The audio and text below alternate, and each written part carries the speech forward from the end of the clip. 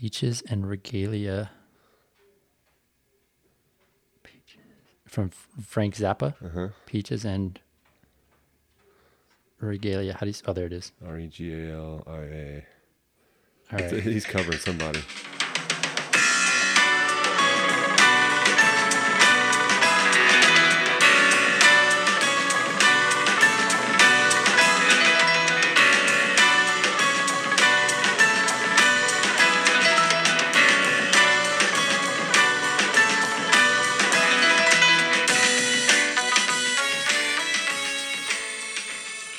That's your official intro music from now on, dude. Oh, I'm stuck with that, huh? Yeah, now we can switch it up, I guess. Last time, it was, what was it? No, I would play the guitar for a long time on most of the... Yeah, you were playing guitar and had your little song and all that stuff going. Lately, been doing like, I don't know. I like that. Was that. The yeah, you like it? I like it. Now you're going to have to deal with copyright. You'll never get me alive. Dude, welcome back. Thank you. It's good to see you again. It's interesting to be back. It's really good to see you again, my dear friend, Dave Wilson, everybody. I've already gotten lost 3 times. I wouldn't say lost. I just like missed. They're doing construction on the west side and I missed an exit. And the other exits were so backed up, it kept sending me down the interstate, like past Trans Mountain, south of Trans Mountain to get up to the state park, to U-turn and come back up. I missed that. And then, of course, we couldn't get into the park, so that was kind of a pain.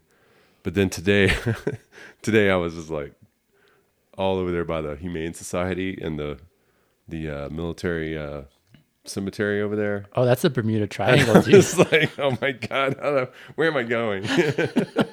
Dude, I have done circles like legit more than once. Yeah, we did circles. I did. Kirstin, welcome.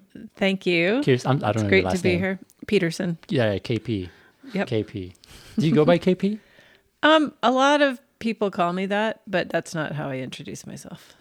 But Kirstin, so many people can't get that, so sometimes it's easier. I catch myself from time to time. Apologies for all the That's okay. other names.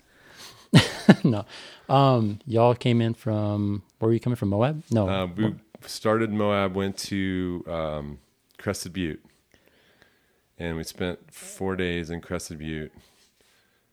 Only 1 day playing. The other 3 were spent refurnishing a condo that Fun. Kirstin just pretty much funded the whole thing. We went in together. Nice.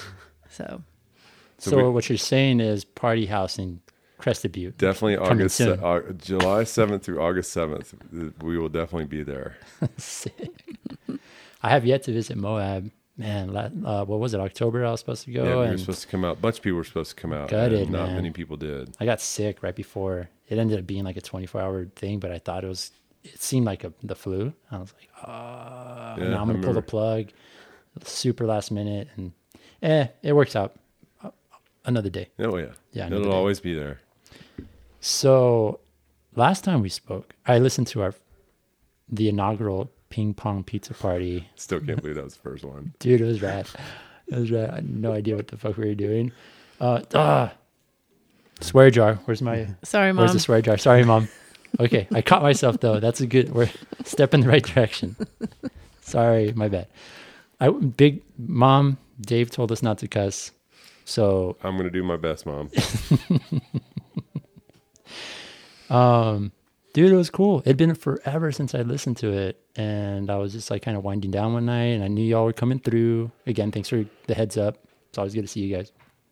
And like, what? I'm just gonna like listen to a little bit. I listened to the whole freaking 5 hours or whatever, how long it was, but it was good. It was like, I appreciate it in a different way and more actually. A lot has changed. Life was so much different. And at the time, you're good. At the time, you were in transition from El Paso to moving to Moab. Transition from being a high school teacher, physics teacher, to full-on Nuke Sunrise Stitchworks.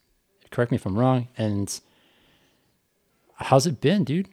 How are these last couple of years at least? How long's it been? How's it been? It's been 2.5 years. It's been amazing. Mainly because I'm with a really amazing person.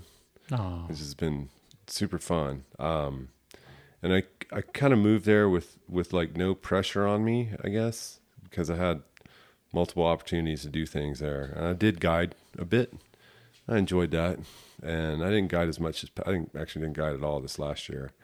But that first year I did quite a bit of guiding, multi-day and single day tour guiding. And I did really well. Like Nuke did really well. The bag business, so I was selling a ton of bags, pretty busy. I had a good employee. And then she left, and Christmas wasn't what I thought it would be, and then it just kind of died. Was it last year died? So last Christmas a year ago was like really dead. And so I decided to expand a little and start doing some rentals, because there was only one place in town that was renting bike packing stuff. And he's kind of wasn't advertising it in any way. And I haven't really advertised it either, but people have found me on Google and on bikepacking.com and on Instagram. But so yeah, I just started moabbikepacking.com to rent gear, and I was doing kind of one of those like virtual kitchen businesses where I was renting the bikes through another guy, and I'll still be renting some bikes from him, doing them in Pine Mountains. Okay, bikepacking bikes, that's what they're made for. But rented them, fully kitted out, trying to, help people who are, obviously don't really know what they're doing. They're renting bikepacking gear and doing some pretty big trips. So trying to advise the best I can with that. Doing some water drops for some groups. And yeah, so now I'm renting, I'm putting together a couple of my own bikes to have in the fleet that'll be set up all the time. Because as is now, I get a bike, I have to fully kit it out. It takes about an hour, if not more. And then when the customer comes, get it dialed for them. And then when they come back, I got to get everything off of it, wash the bike and return it, and pay them for the rental. So I'm going to try to build my own fleet, just a couple sizes, see how those do for next year. Because this fall, I had enough rentals this fall. I was like, okay, this is like making it so I am back to where I was when Nuke was doing really well. So for those who are listening who may not have heard episode 1, where we talk about how or just don't know what you do, right? Like maybe elaborate a little bit. Well, we didn't really talk. Yeah, I guess I should pull a shameless plug here. But sure. Yeah, I think it's been 13. No, not 13. It's been about 11 years now officially since I've started making bike bags under the brand Nuclear Sunrise Stitchworks. Kind of sort of rebranded last year with Nuke Sunrise bike bags and a new logo that's a little easier to kind of understand and see what's in the logo and what the logo kind of refers to in regards to the name of the company. And this past spring, I had a really great employee that was good with design. And so we worked on some different designs, and I have 2 new products that kind of pushing out right now. One is kind of just because a competitor stopped making something, I got a bunch of requests to make them. And that's Revelate's Nano Pannier. They changed it a lot.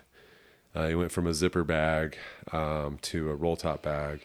And then I started getting a bunch of requests for Nano copies, the old Nano copy. So I pretty much copied the Nano Pannier pattern but it has my design features on it. My design features mainly are hidden zippers, storm flap zippers, because I know for a fact that very few of my zippered frame bags have failed. Because I've only seen 4. I've only seen 4 come back, and I know that if I do the math, at least 100 frame bags a year. During my peak, I know I was probably popping off. I probably popped off about 200 frame bags a year for a couple years there. So I know I've got well over 1,000 bags out there. and hopefully they're all getting used. And I mean, I see them on bikes sometimes. I don't even recognize them. It's like, wow, that thing's so used. It doesn't even look like something I would make. I put mine through the test, man, and they're holding strong. Yeah. Yeah. They're sweet. So, I mean, I stand by my design features, even though some people think it's a waste of energy or, not worth it, or, you make your product too good, you should raise the price. And it's like, okay, I raise the price. I don't sell bags because people are still looking at price point, even custom stuff. And I look at my competitors' prices and I try to beat them by just a little, not a lot, and take into account what they're doing with some of their stuff. So you've got the nano pannier that we're both Kirstin and I are running on the new Old Man Mountain Elkhorn rack, which I'm a huge fan of Old Man Mountain, always have been. And then my buddy Fuzzy John from way back in my single speed days, he used to work for Niner. If you look at some old magazines, you see the bearded dude on the Niner ads. That was Fuzzy. I know what you're talking about. Fuzzy is with Old Man Mountain now, and they've changed up their stuff a lot. And they came out with the Elkhorn rack, and I love it. You can use it as a bottle holder. It's got a 3-pack mount on the sides, or you can use panniers. And I'm selling those through my bike packing. So like people rent them, they're like, "Hey, I'd like to get one of these." Sick. And so I'll sell it to them. So those panniers are working great, and I love them. I'm so glad to not be using a seat bag anymore. So I'm not using a seat bag anymore. They don't work with droppers. And you can only carry stuff in them if you're a big tall guy like me that has a huge seat post. But, I want to run at least like a 180 dropper. And I'm sure there's a bunch of people out there that are like, whoa, Wilson's running a dropper? Because I think I was like one of the last guys to switch to a dropper post. Even though I was one of the first, I was using one in 2006 when I was riding for Titus. I used a Crank Brothers dropper, and I hated it. And when the new ones came out, they were not reliable, and my friends were always rebuilding them. And I was like, I can't do this. I can't get a dropper. I'm not going to get a dropper. I'm not going to get a dropper. I don't need a dropper. You're a Thudbuster guy. I was a Thudbuster guy for a long time. And those things, well, not Thudbuster. It was Moxie. So let's say Moxie, not Thudbuster. Geek. Oh, sorry, Mom. Strike 2. Dang. But yeah, Moxie seat post, which was sued by Thudbuster because it came around at the same time. Well, they were sued by Cane Creek when they bought Thudbuster, for a little history for some people out there, because Thudbusters are still great posts and they're being used a lot with the gravel scene. I was using a Moxie when the same time the Thudbuster name came out, and at the same time Gravity Dropper was a thing, and that was it for alternative seat posts. Gravity was made in Colorado, right? I don't know. I met the guy at a race in Sandpoint, Idaho. He was running around with a gravity dropper in his hand. What, spring loaded? Yep, spring loaded. And there's just 2 or 3 positions in it or something like that? Yeah. It was kind of like one of those old cheesy tent, like your 10x10 tent. It has the little button that would slide down, but I had a little actuator for that button. Yeah. So it was actually really cool. And he was all name dropping all these Brett Tippy and all these guys are using them now. I'm like, oh, okay, right on. I don't know if it was really Brett Tippy, but he was dropping some names of that old that Vancouver scene up there, all those free riders, and I was like, oh, this guy. Let's see. And I'd seen he'd been advertising in the magazines, and I know some, or I've seen some people that are still using them. They're great posts. They really were.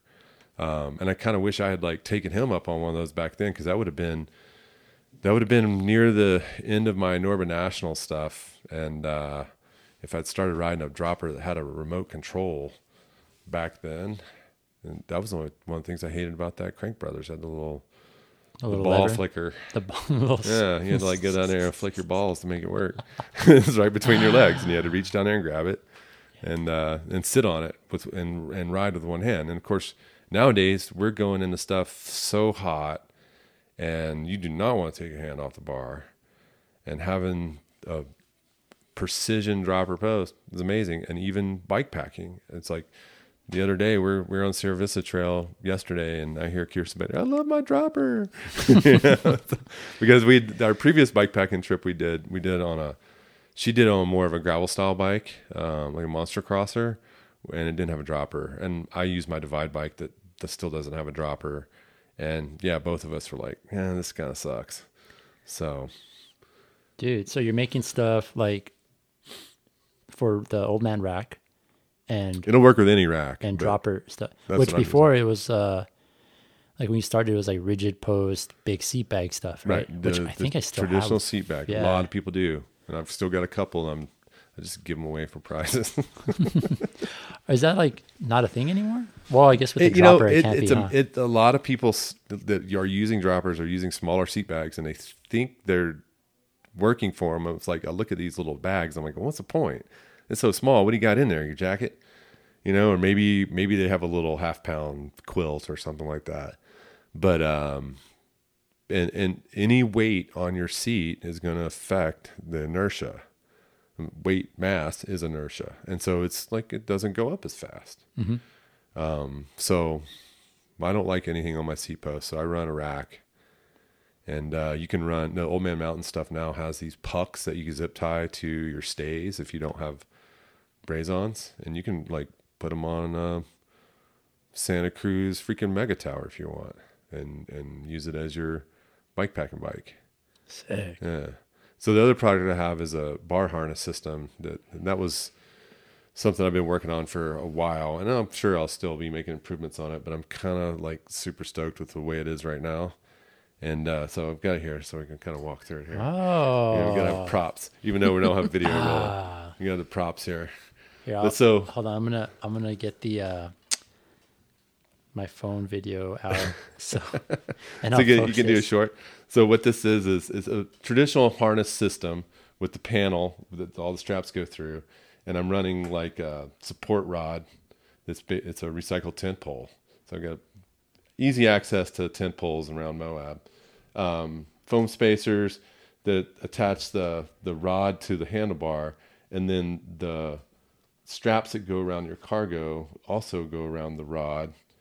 And the bonus thing, or the secret sauce to this, is that strap that goes around your cargo also goes through 2 struts, and they're PEX pipe, and 1-inch PEX pipe. And so I just cut those and chamfer one end.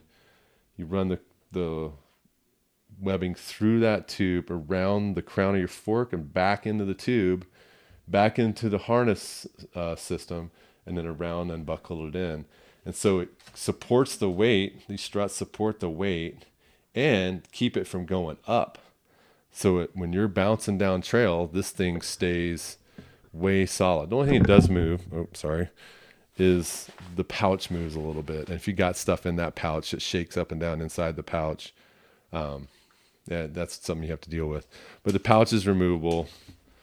And you can just unsnap the pouch when you get to camp, have yourself a little pouch with all your little ditty stuff in it.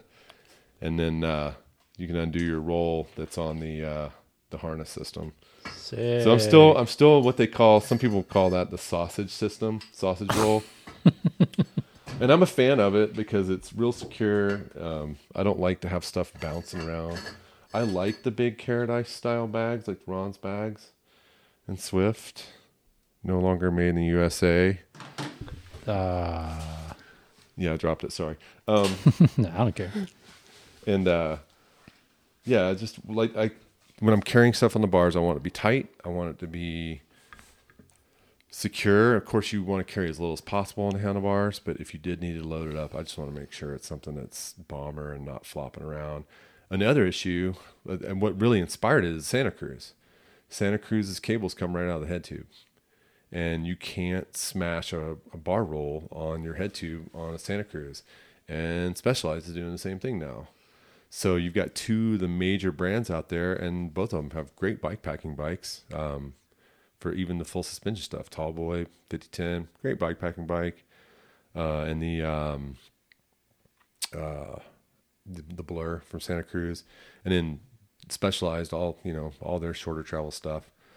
So being able to keep those cables from getting crushed was super important to me. And it's ironic, the gal who won the Triple Crown this year in bike packing, she was using either Swift or Ron's Carrot Ice style bag, and on Tour Divide smashed her brake hoses to where she didn't have any brakes. Oh shit. Yeah, so it's like, Strike three. Sorry, Mom. But it Really it's trying. it was, you know, it's like, it's stuff like that doesn't have to happen. And I wanted to make something that would allow people to carry something that, you know, performance oriented type bike packing. Yeah. That's what I always appreciated about your stuff is that number one, you ride. Like, you've been Not often enough. Well, you like companies like Wolf Tooth too, you know, like I imagine that these guys, they come out with something that's extremely thoughtful. Like they solve an issue, you know, bikes are evolving and the industry is ever changing and chasing their tail and this and that and trying all this weird stuff. But so you've got to stay on your toes, right? And like, Yeah. and And make it's tough. stuff. Yeah. It's tough to try to, you know, what's, I know my products are bomber, and I know that weight wise, they're very competitive, and price wise, I'm very competitive. Where I get beat is like the intricacies of some of the new brands out there. They are going overseas. I mean, there's some factories there. You just check the box of what you want and where you want it on your bag, and they make it. And some of them are not too bad. I mean, there's some pretty decent stuff out there. Very few are doing zippers the way I'd ever do them. But stuff that looks great, stuff that works, and then the welded products that are coming from overseas. I mean, all of Revelate's welded stuff's made in China, or somewhere in Asia. I saw the tag. There's Tailwinds making these really amazing attachable fork bags that have a 3-pack mount that's removable, like quick release, and all the soft product part of the bag is welded and made in Asia, and those are really sharp. But I know that welded products, they tend to come apart, especially in exposure heat cold. Whereas a fabric doesn't come apart as much, and laminates kind of do here and there, but they're pretty reliable. But yeah, I mean, it's a fun business to kind of tag along in and watch what's going on and see. I've seen a lot of growth. It's kind of interesting, and it's like, wow, these guys went big. And I don't know. I mean, if I had wanted to do it when COVID hit, I would have told Teaching By and gone all in on kind of a sweatshop type place to get rolling with more product and hire somebody like I had last spring who could do design, that kind of thing, and then grow from there. But yeah, it is what it is, and I know I have a good product, and I like where I am. I would like to increase my sales a little, get on some shop walls in different towns, so especially towns that have bike packing. Just to, you know, when people come to town, I know that my products are selling in Chili Pepper and Moab, and people who aren't bike packers are buying them because they're buying accessory bags, which I think everybody needs an accessory bag. I think everyone should be riding with a tank bag. Totally. I don't see why you wouldn't want to. I mean, keep all your stuff up in there and snacks and all that. You don't have to wear a jersey with pockets, you know, or have a fanny pack around your waist. So I have an old Frankenstein single speed mountain bike that I've been racing lately and really enjoying. And the whole single speed thing, you know, like I don't want to get all kitted out all the time, dude. Like I want to go in my shorts and a t-shirt right. and like just really embrace the whole simplicity of it. You know what I mean? And so having everything on the bike all the time, you know, is important. Well, specifically like maintenance stuff, right? Like I could throw a couple cages. I have a couple cages on there. I could get 20 miles or whatever on a couple bottles, but like, all right, I don't want a big old seat bag on there. I don't want to. So I have like a silo style right. bag. The feed bag. Feed bag. I love it. Yeah. It's super. I'm like, man, why haven't I? Yeah. Every one of my bikes should have one of these. Yeah. And it's cool to like run around Moab now and see people's bikes in the bike racks with my stuff on it. It's like, oh, right on. Yeah. That's because I know other people come in town and who still don't know my brand, come into town and they ask, and shops tell them, hey, yeah, he's in town. Just give him a call. So, it used to be like that here, and I miss it. Miss you, buddy. Well, it's kind of funny. I mean, I love it because in Moab, I've just met some of the coolest people. I think one of the coolest ones I met so far that just dropped by was sent to me by a YouTuber, my friend Dirty Teeth MTB on YouTube, Alan Jacoby. He's a bike packer, lives up in Idaho, and he is Kevin Costner's #1 cameraman.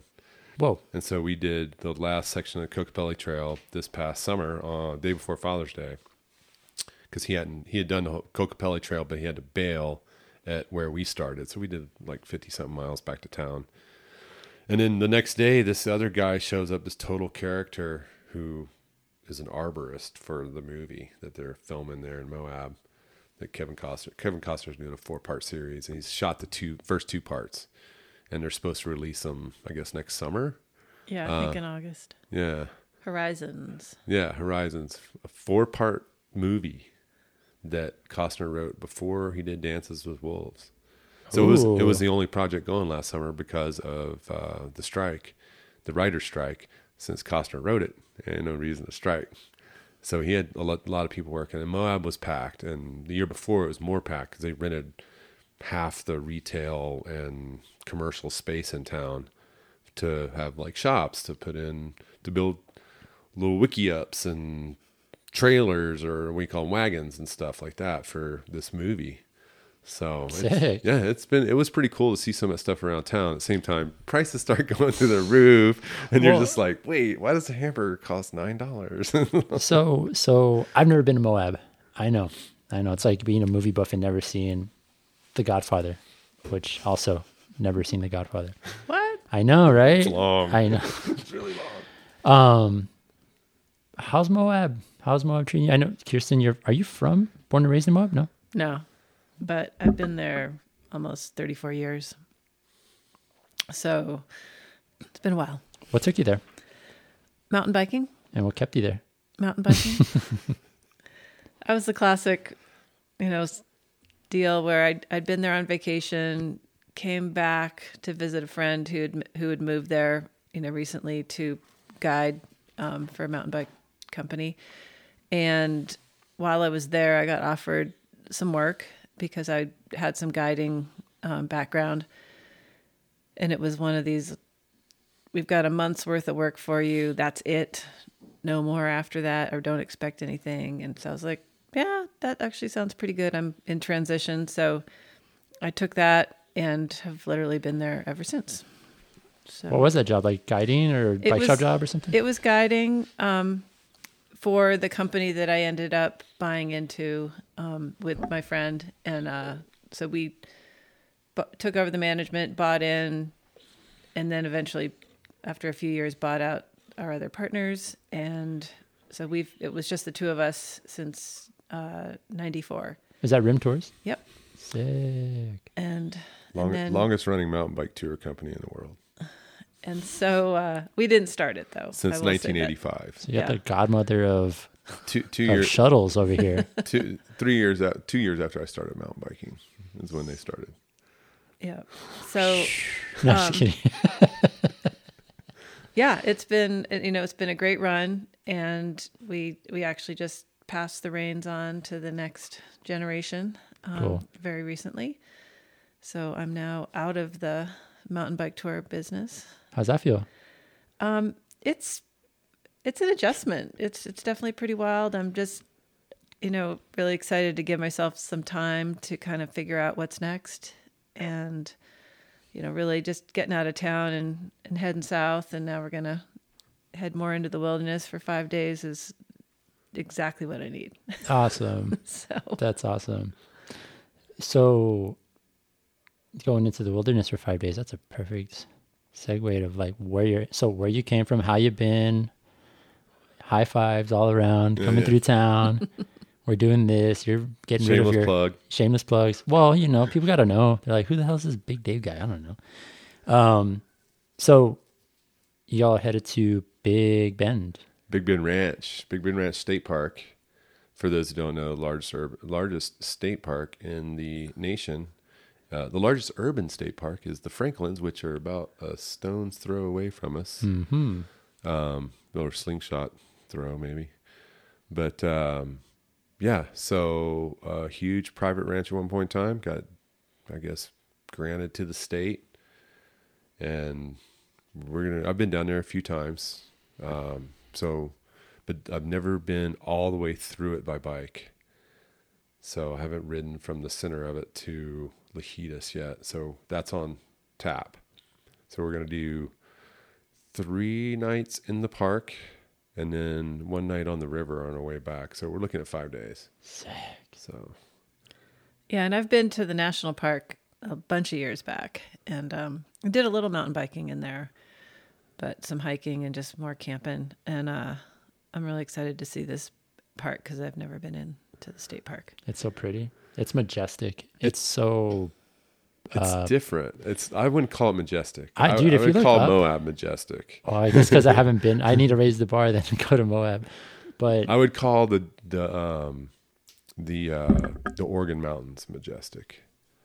okay. So when you're seeing those in the afternoon light, that's majestic. And the here Franklin Peak and all that stuff, they're amazing and stuff. But these other places are just like, whew. The great thing about the Franklins, it's in El Paso, which desperately needs something like that. And hardly anyone in El Paso ever goes, which is probably a good thing. I think it's changing now though, man. Like in these past couple of years since you've been gone, it's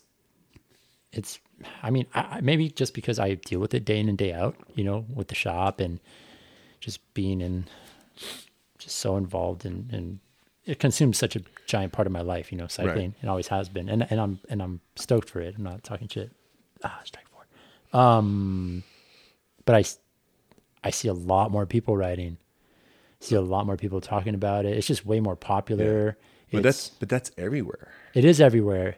It is everywhere. In El Paso, these past few years, we all know this is no secret since COVID, but you got to remember our homies down south, they loved mountain biking long before the El Paso crew really. The rest of the world, man.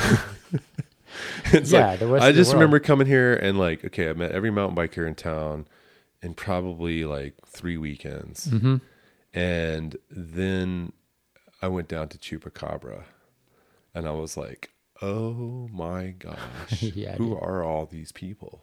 Thousands of people. Yeah. Yeah. It's pretty wild. So, That's a race of troops, dude. I need to get down there. it's God. So yeah.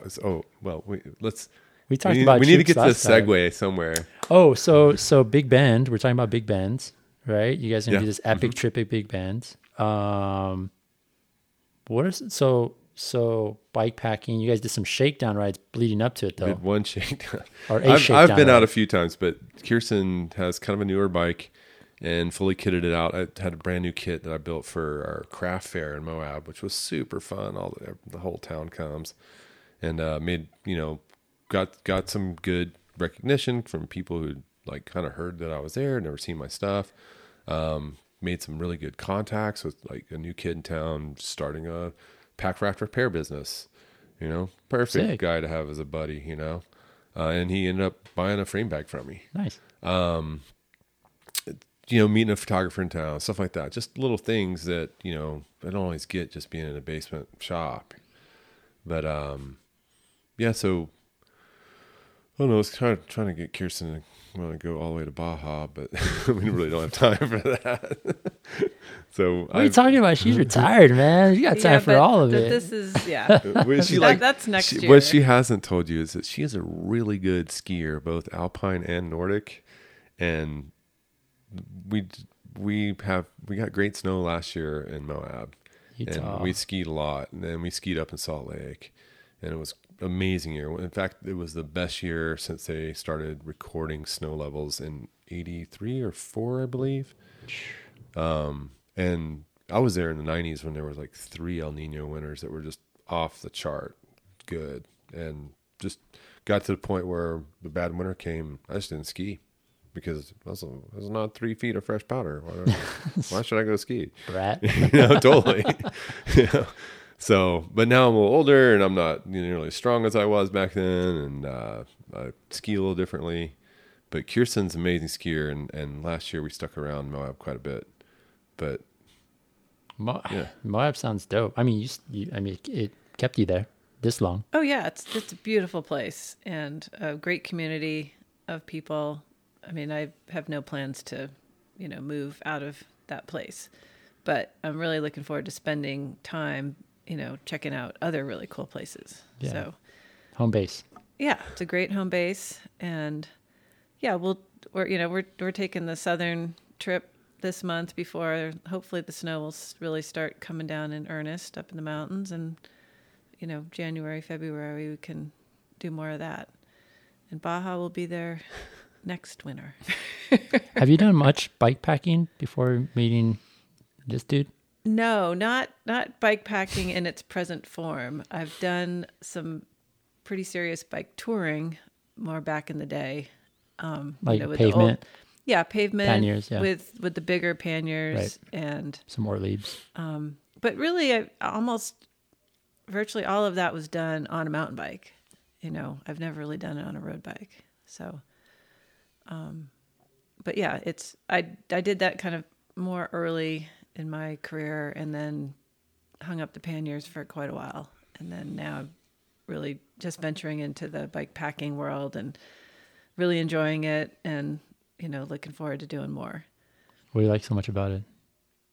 It's the same as it's just a different way to enjoy your bike and get out there, but for a longer period of time, to really see an area more in depth that you can't do on just a day ride. Or, and being able to take your time, because I know a lot of the rides you might do as a bike pack, you could go power it out in a day, but you don't really see anything. So getting out and being able to camp and just immerse yourself in the natural beauty of all these places is, to me, is about as good as it gets. That's awesome. That's where her business was. They were focused on that, getting people out to see the beauty. It wasn't always about the ride. I mean, when the Swiss come over, it's more about the ride. But what's really funny with the Swiss is they do, 4 different trips with you guys in 1 month? 2. 2? And then we kind of support them in doing a couple other areas, like with shuttles and stuff. So, but we do 2 larger guided, multi-day trips. So places that they can't really get to in one day. So how's that work? Okay, for someone listening, it's they're like, what the hell's bike packing? They don't know any, the minds are blown. So blah, blah, blah. I want to focus on Kirstin's business first, because it bike packing is an extension of bike touring, which has been going on for a century or more. Right? People have always traveled by bike. But so Kirstin's business was Backroads out before you guys, or? Oh yeah, Backroads has been around for quite a while more, but they were more focused as road touring. So Backroads was the really common road touring thing. When you got Bicycling magazine in the 70s, you'd see the ad for Backroads. I think I have one of those magazines on the shelf. We should say that it's supported touring. Totally supported. Yeah. So what does Rim Tours offer? If someone, me, I'll just speak for myself. Mm-hmm. If I go to Moab and I'm like, I just want my bike's broke, I don't have anything, I want to show up, just me, and I've got a weekend, what do you guys got for me? How does that work? So Rim Tours is, really started out as multi-day supported backcountry mountain bike tours. And the first tour we ever did was the White Rim Trail in Canyonlands National Park. And that's, just a bucket list ride for so many people. It's about, the way we do it, it's about 85 to 90 miles of, 4-wheel drive routes and with campsites along the way. So we'll do it as a 3-day or a 4-day tour. And we have a big 4-wheel drive truck that carries all the gear, all the water and the food and equipment and people's gear. And our guests just have to ride their bike and have a good time, because our guides kind of take care of the rest of it. One of them's driving the support vehicle behind the group. The other one is riding with the group, showing them the sights, doing some really neat side hikes, and literally immersing yourself in this incredibly beautiful place. And in a way that it's not that accessible or easy to do on your own.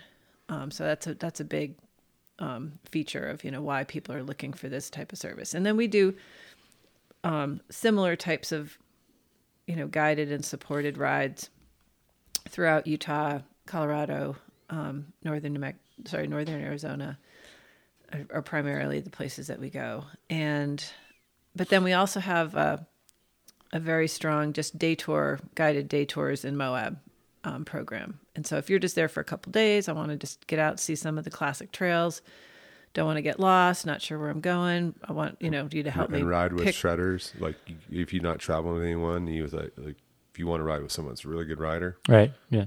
Yeah. So we've got, top-notch, very experienced guides, that are great riders, but great people, and of all ages. We've got guides in their 20s. I've got guides in their 70s. So we can really like match people up for someone who's like a good fit for them.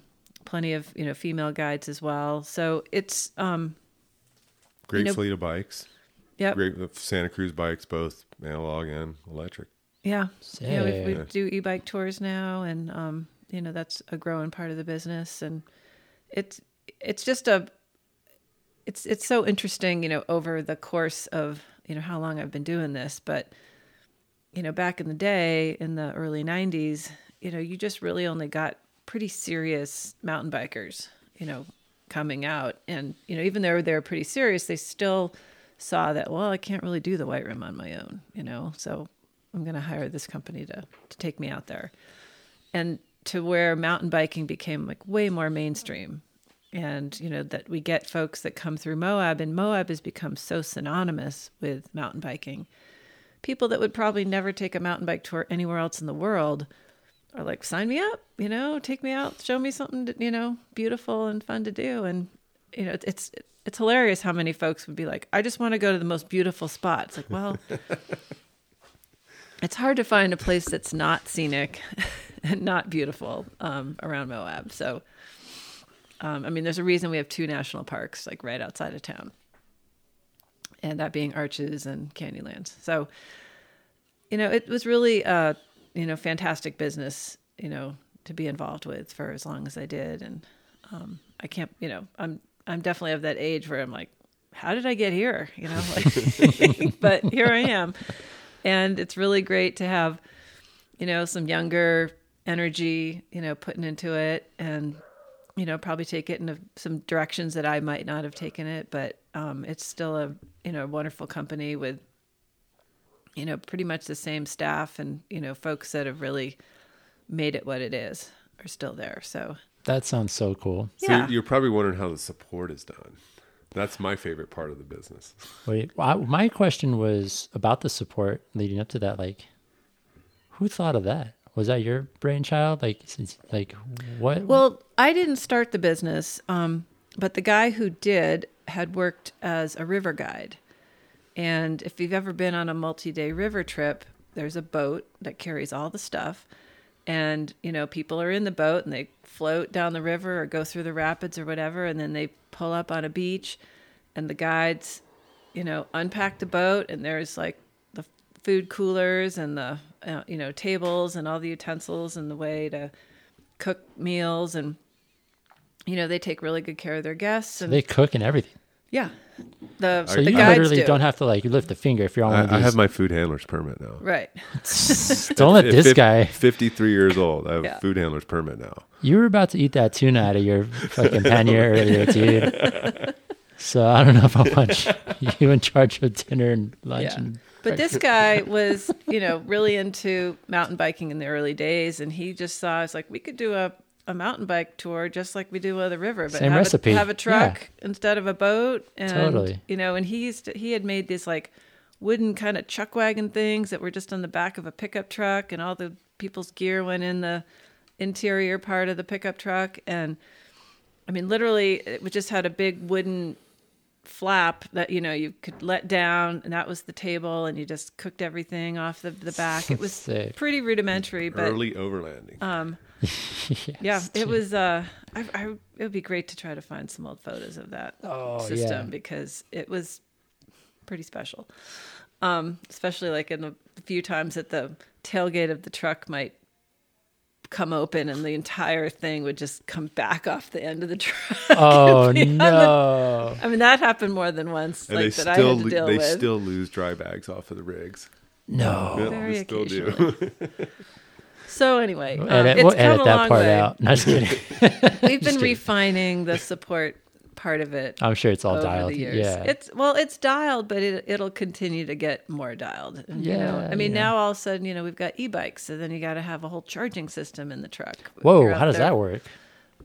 Using batteries, Very connecting large them cooler full of to batteries. the Crazy. connecting the batteries to the truck, so that when the truck's driving, it's recharging the Oh, battery I system. think a So- solar panel on one of them. yeah, Sick. I remember. that's definitely a system that will keep evolving. I'm sure. Oh, we're just in the yeah. We're in the E-bikes are early crazy. stages of all that. I've been learning so much lately. It's pretty sweet to be fully on Bosch certified. Oh, nice. Yeah, which is nice. I've kind of been wanting to do that myself. Yeah, it's you gotta go through a lot of training online and take tests and order a bunch of diagnostic tools and blah blah blah. But it's the future is now. Yeah. It's here and it's I'm embracing it. Not that I've ever had anything against e-bikes.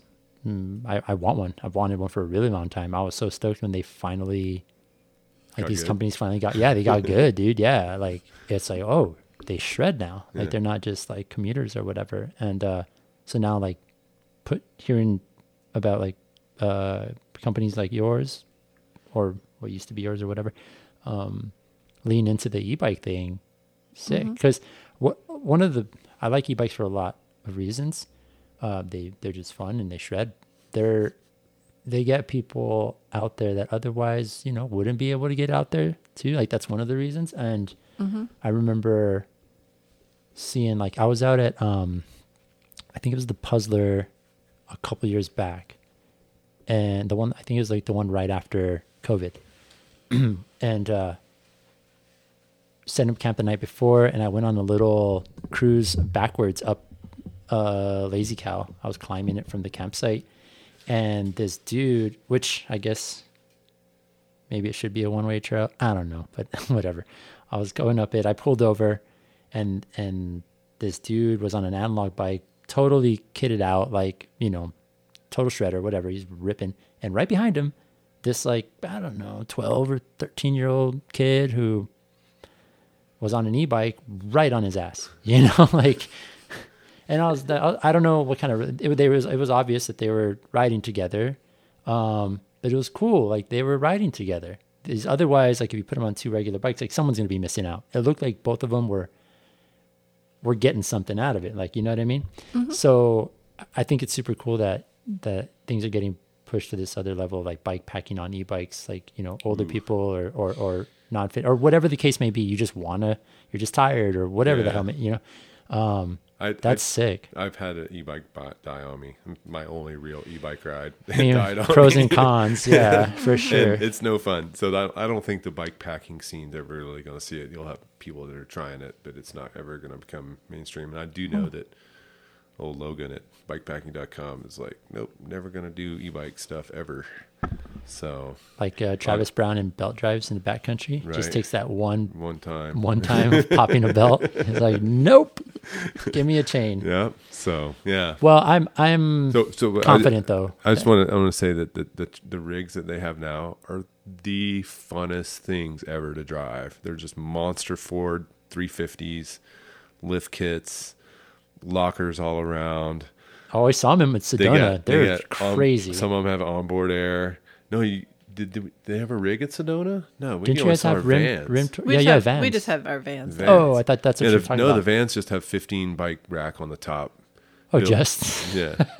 only 15. Well, the vans will use some of the trips we do. We'll use a van and a cargo trailer, but the real backcountry stuff where we need 4-wheel drive, we have a big like F350.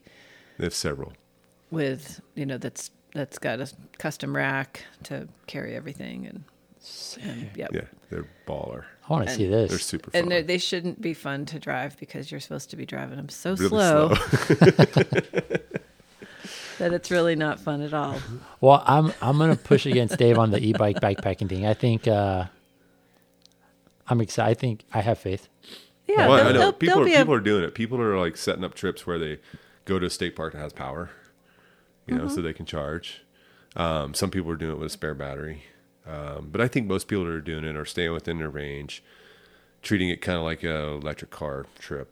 An electric car trip's the same thing, man. People have to find a place where they can charge. And supported. I'm specifically thinking supported. Like I don't know that I would do not now. Like right now, if someone's like, here, you take this e-bike. Well, you said bike packing and e-bikes. So right. To me, bike packing is not supported. I meant like the bike touring. The touring, that right. Rev Tours does. That's what's in my brain. Yeah. Mm-hmm. That's exactly what I'm talking about. All right, no. Well, talking about that, like bike packing. I've heard other guides have told me that they've been on trips where multiple bikes have died, and they couldn't get them going. And like even she went on a trip where it wouldn't turn on until it warmed up. It's probably not good for business right now, pushing the whole e-bike touring thing. But whatever. No, we're talking industry stuff, and people within the industry know it, and that's a problem that they have to figure out. That's what I love about these lighter weight e-bikes these days, like with the Fazua motor and like the 35 sub 35. Yeah, we've been here. I think Scott's doing one or something. Where you can take the battery out and it's like an enduro bike. Yeah. And you can pedal that thing and still have fun, honestly. I heard a podcast with Pivot, Chris Callis. And he was talking about the Pivot Shuttle SL when they first launched that and how he was riding that bike for like a while, like months or something. Don't quote me on that. But for a while, he was riding it without a battery.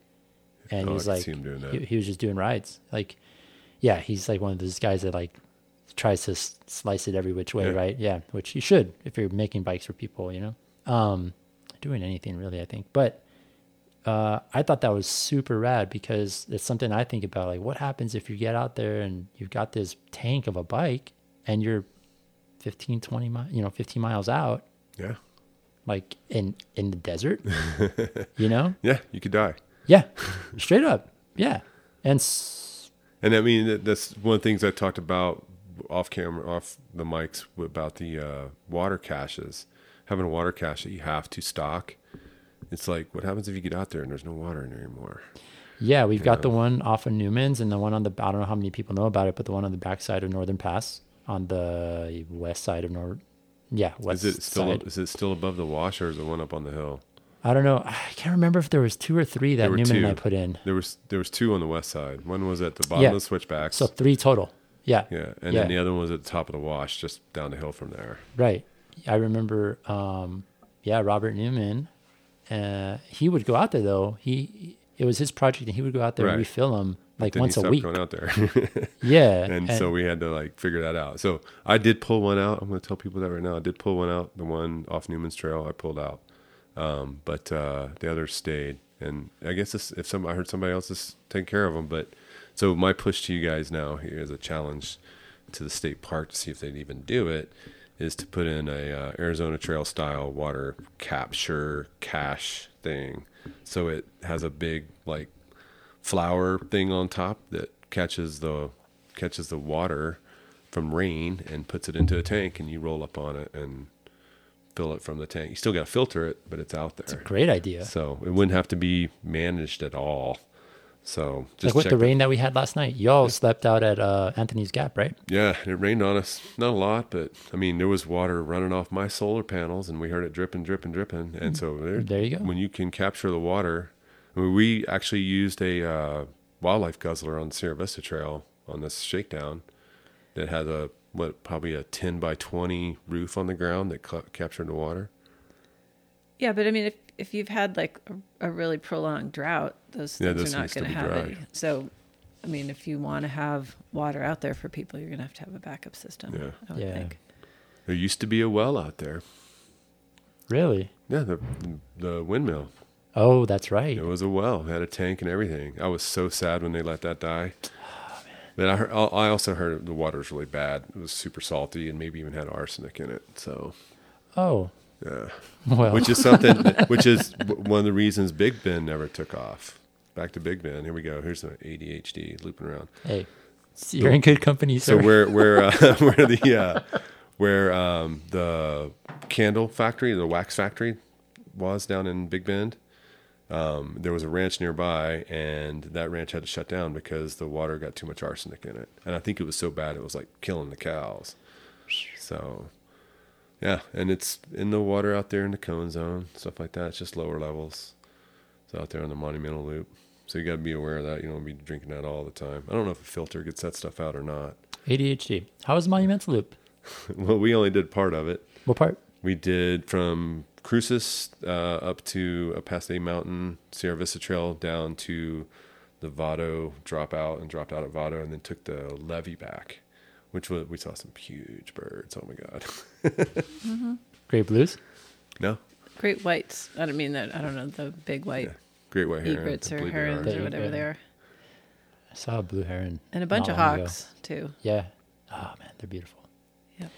Yeah, it's crazy. I'm like, what are you guys doing down here? There ain't no water down here. I guess there is. I don't know. They just, Well, Well, there there's should puddles. There should be water. There's puddles. And I think that's the only thing that keeps them. There's like some kind of puddles that stick around for most of the winter until it starts to flow again. I'll go ride Cristo Rey. I just rode it yesterday, and I can't help but just stop every time I cross over that Sunland Park Bridge that goes over the Rio, and there's always some sort of cool bird or birds, you know, Oh, just yeah. hanging out, and just make it a point to just hang out, you know, just be quiet for a minute. It's nice. So nice. It's just nice being outside on a bike, you know, like whatever, like going to work, to school. I read something, peopleforbikes.org put some like thing out. This was years ago. They were really pushing hard, giving us a bunch of like POP for the shop. Right. And there's this really cool thing that had like fun facts. And one that stuck with me was most of your trips from home are like within 2 miles away. And so it's like, why not go by bike? You know, just throw a rack, a pannier, or a backpack or whatever, and go get your groceries. You go do whatever you do, We're right? seeing it, man.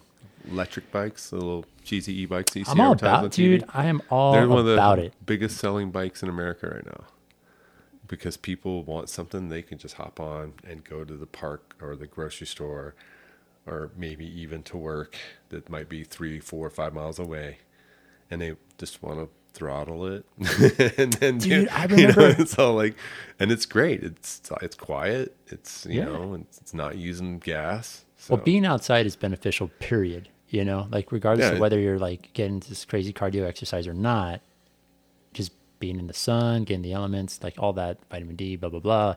It's all true and proven. And the more we're outside, just the better we are as humans. So yeah.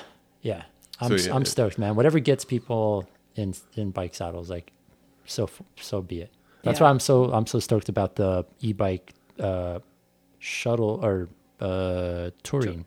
Yeah, supported touring. I think that's Yeah, it's Great. just like you said before, it's getting, you know, people that wouldn't necessarily do this trip out there because it's enabling, you know, them to keep up with their friends or their spouse or you know, just maybe they've, like, I had a guy this fall on a trip that at the last minute he's like, I better use an e-bike because he had a like open heart surgery like 4 months before. So that's my next challenge to the industry.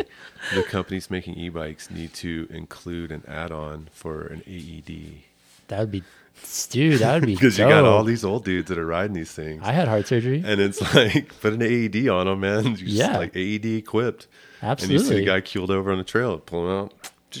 dude. I ordered a freaking an intense taser back in the day when I was selling intense bikes. This was right before COVID hit, like right before, a month before, like the shutdown shit, you know. So, sorry, and I had my e-bike on there. I wasn't riding.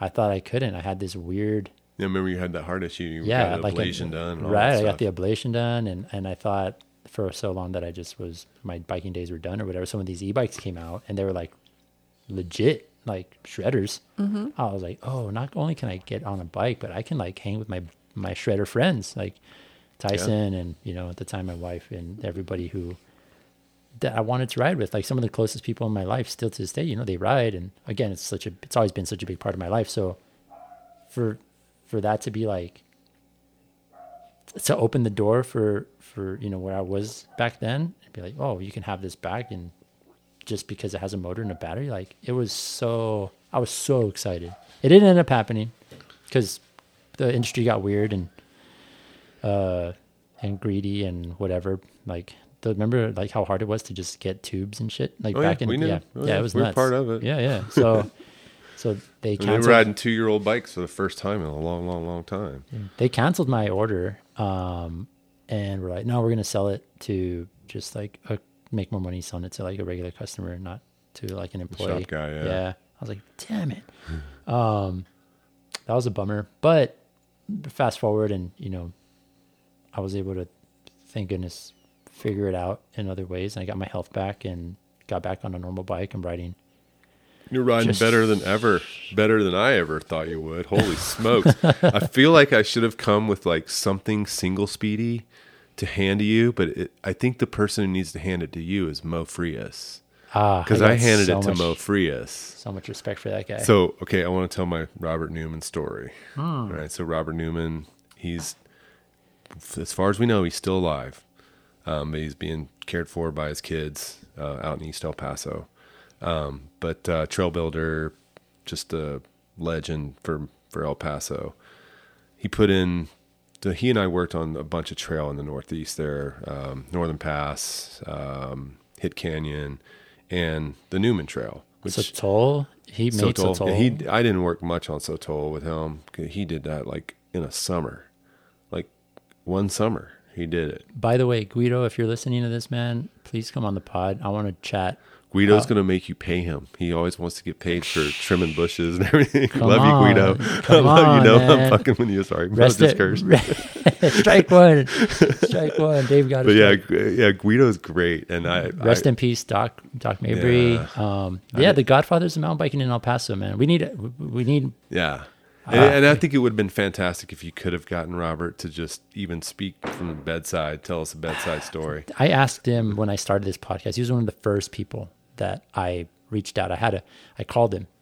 When I was working at the state park, he would come into the office sometimes and basically just like bail me out, like bust me out. Do you have a lunch? Did you bring lunch? Like, yeah, you know, whatever. And he's like, get some water. He's like, let's go. Hey, Cesar, can I steal Richie for, you know, I need some help with this thing or whatever. And we'd go 4-wheeling in the backcountry and scout. And he'd just tell me stories, dude, stories. Yeah. And I was just like, I had the good fortune to work with. So this is where my story comes in. And this relates to, you're talking about 12-hour race and how, like in your 12-hour race, you these moments of emotion where you're just like, you can't keep it together. And like some of the best races you ever have, finish-wise, probably have the worst of those moments. What do you mean? Like the aftermath? Like no. Like while you're out there having that emotional moment, it's the worst it's ever been. Like the worse it is, the better your finish is going to be, at least in my mind. So like Chupacabra was one. You'd get out, you'd take the levee out, and it was my best year. I pipped 2 dudes from Rika Burger, like 20 meters from the finish for 10th place. And I always wanted top 10. And at that time, I was not a long distance racer. I was a powerhouse short track guy. But, we started way down in Zaragoza. So we ride like 18 miles of levee or something, just perfectly flat. You're flying, you're going so fast with a group of like 400 people for the first couple miles. Dudes are rubbing tires and getting launched into the air and landing on top of people. So, and then you finally get out to Dallas single track and trail, and then you're coming back through and they send you through a Napra.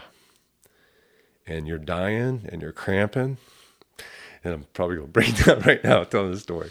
But there's little kids that live in these shacks in a Napra. And like sewage is open, running through the street. And I'm rolling through on, at the time, one of the most expensive mountain bikes you could get your money on. And here I am living in a house, getting paid for a job, eating great food. And here are these little kids poor as hell cheering for you.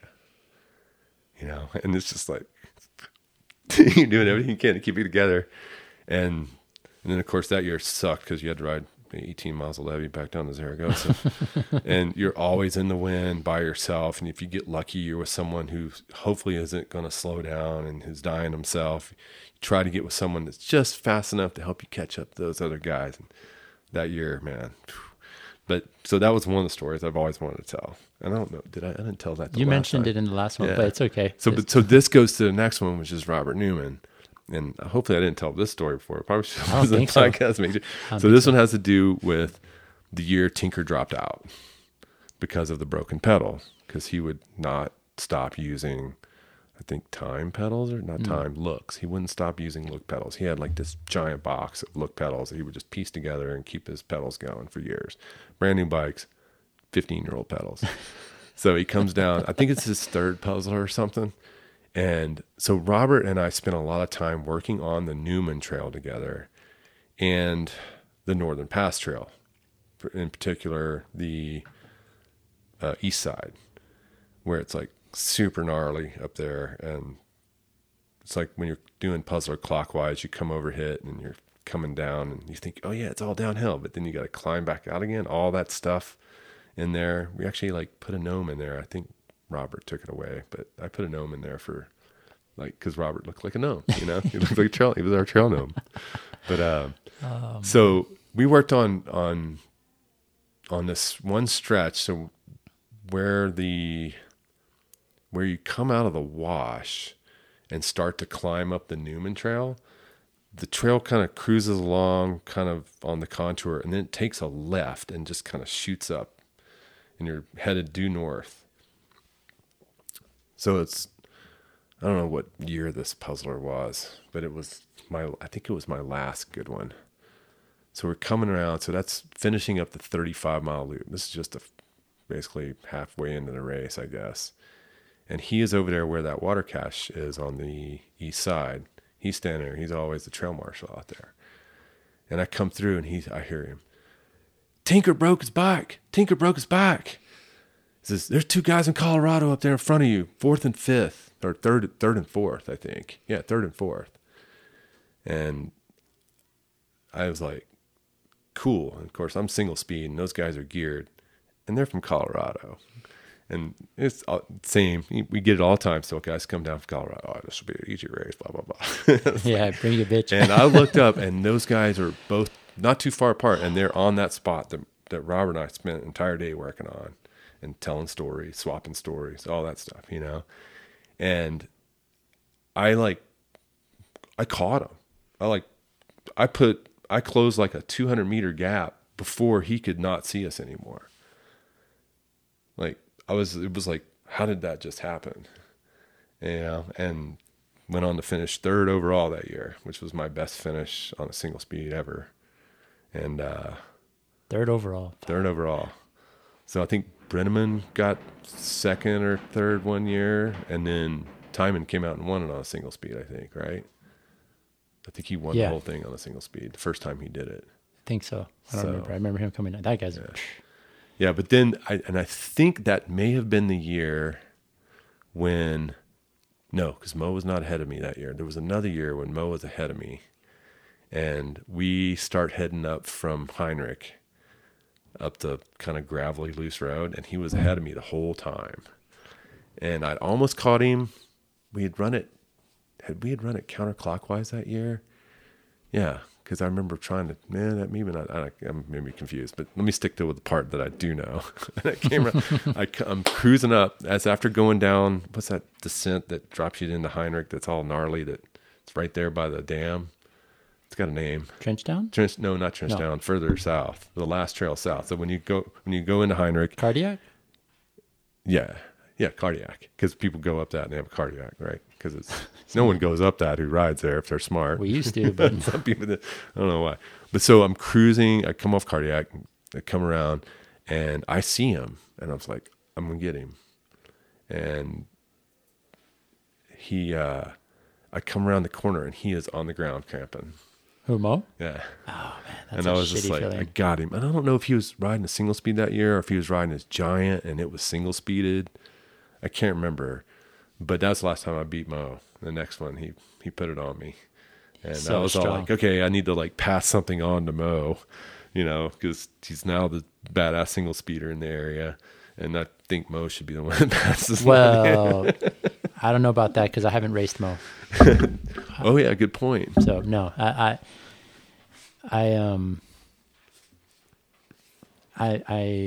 no.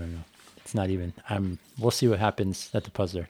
Like I do know 12-hour. I don't know what the 12-hour course was, but I think my best 12-hour course I did.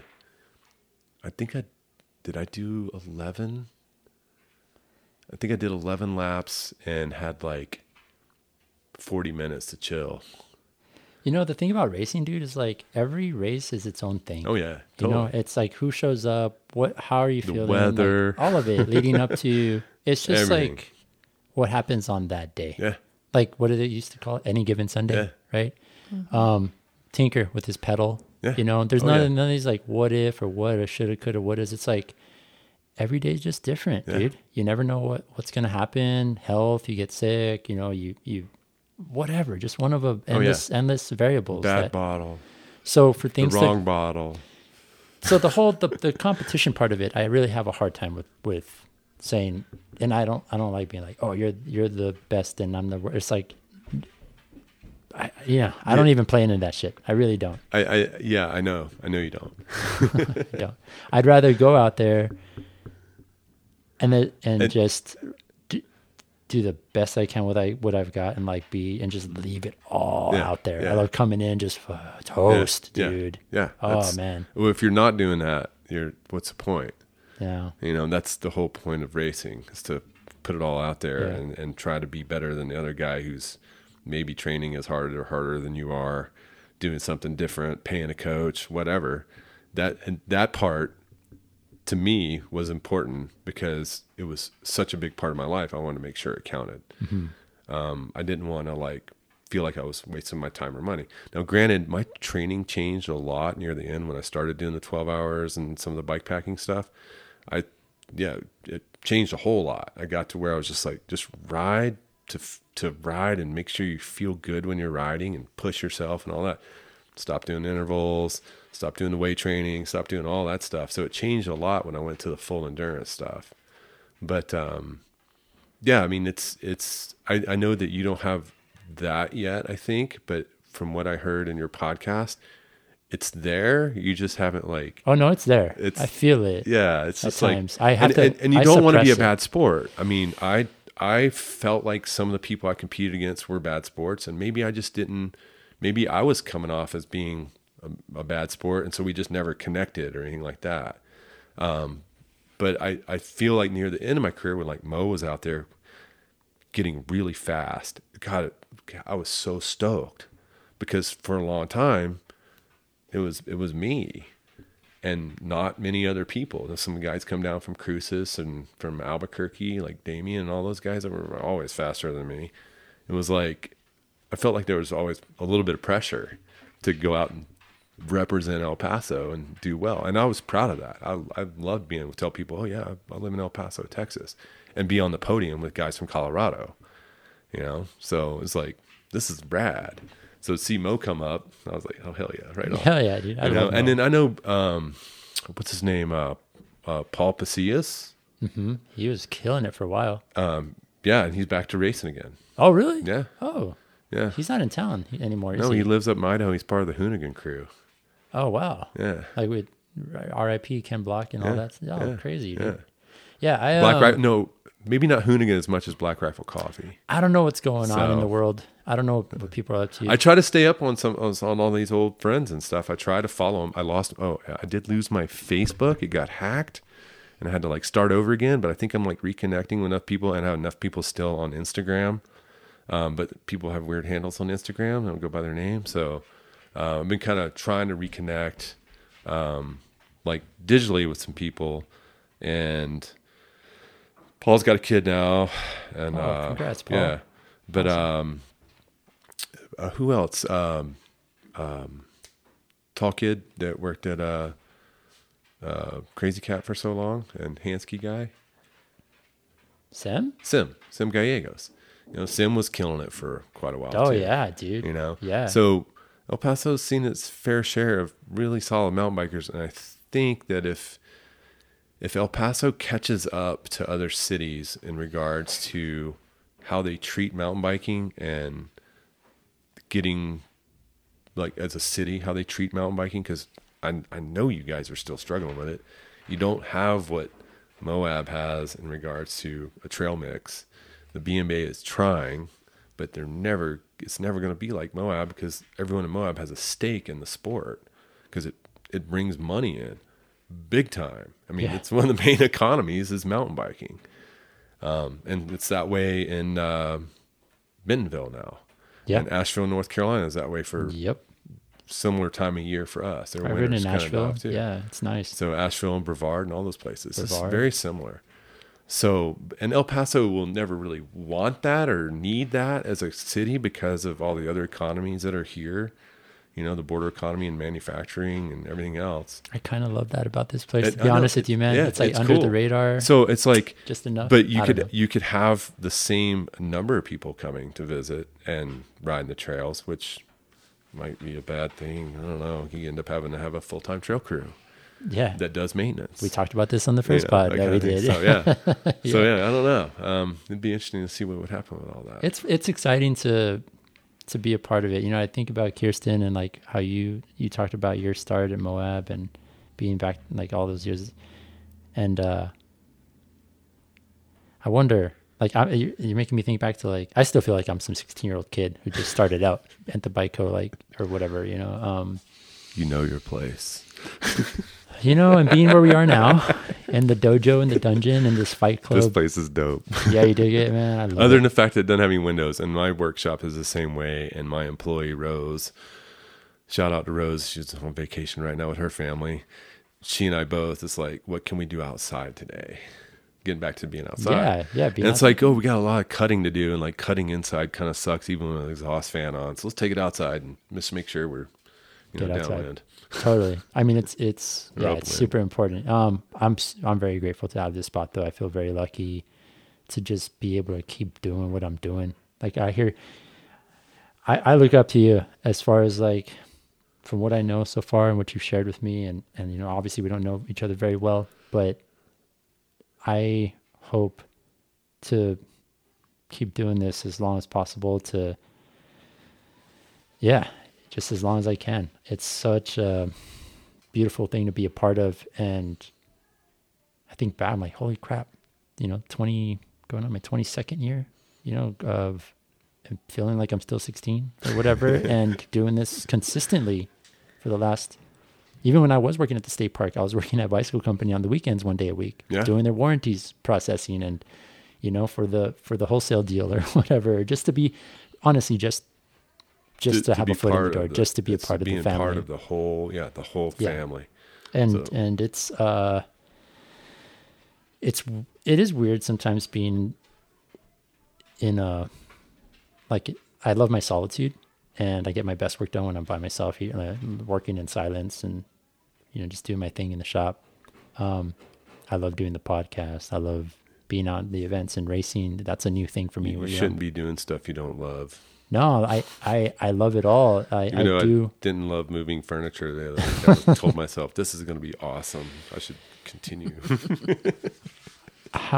The idea of, like, not doing this, you know what I'm saying? Like, talking about all these experiences, just sharing.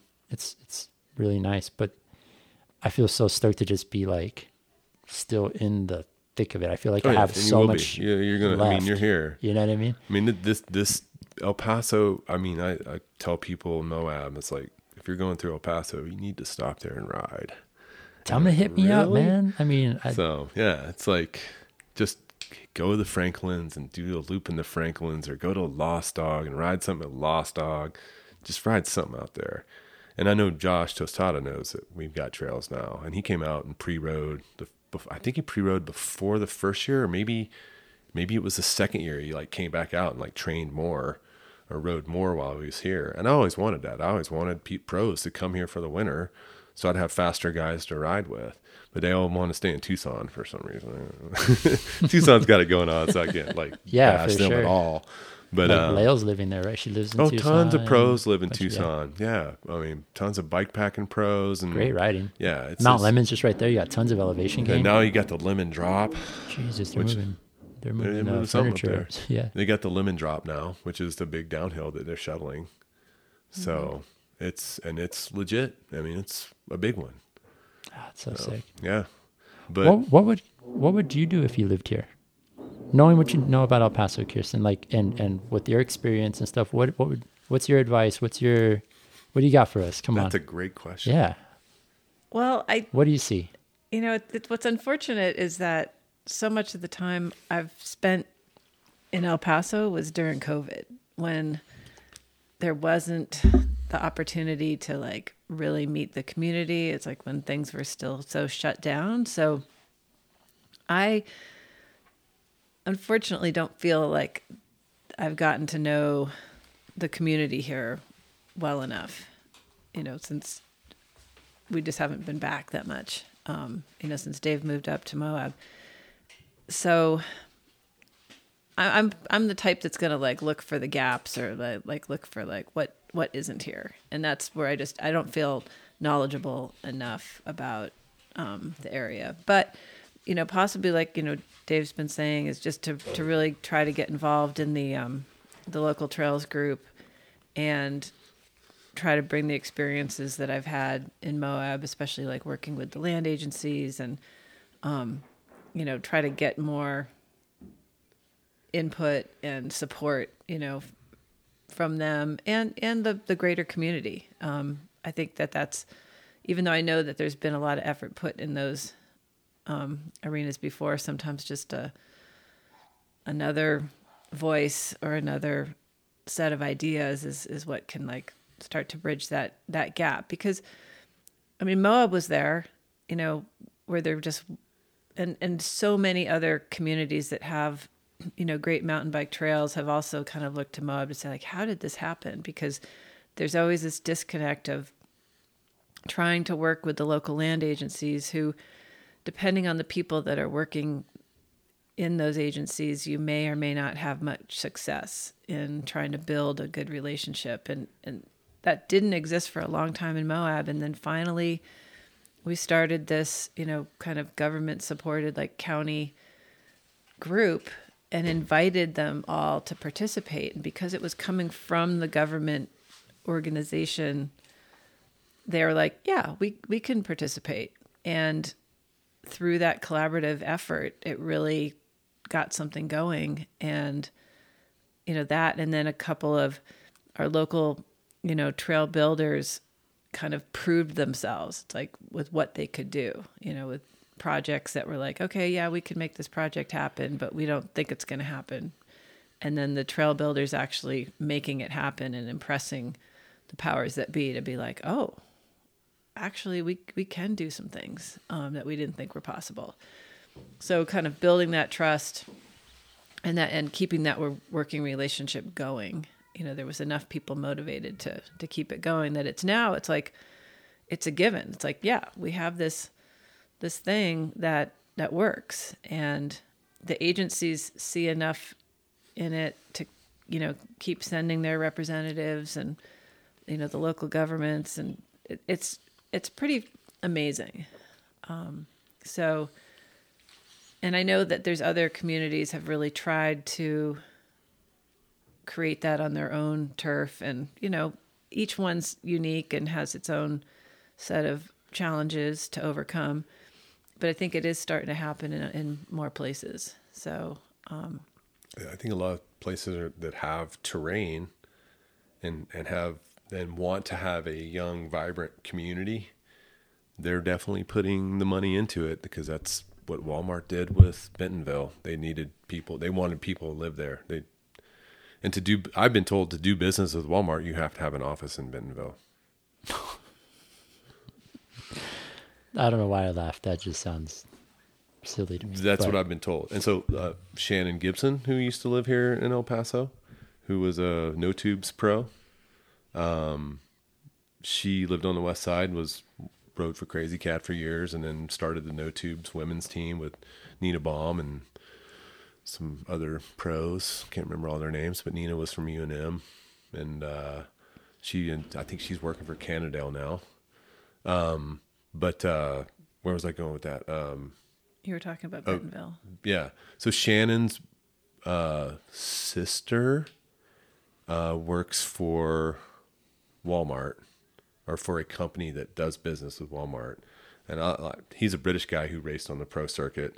Her brother-in-law, Shannon's brother-in-law, saw him riding Crescent Butte trails backwards because that was one of the things that all the locals were going to do. And he has a summer home there, and their other home is in Bentonville because they have to be there. He said, because they have to be there.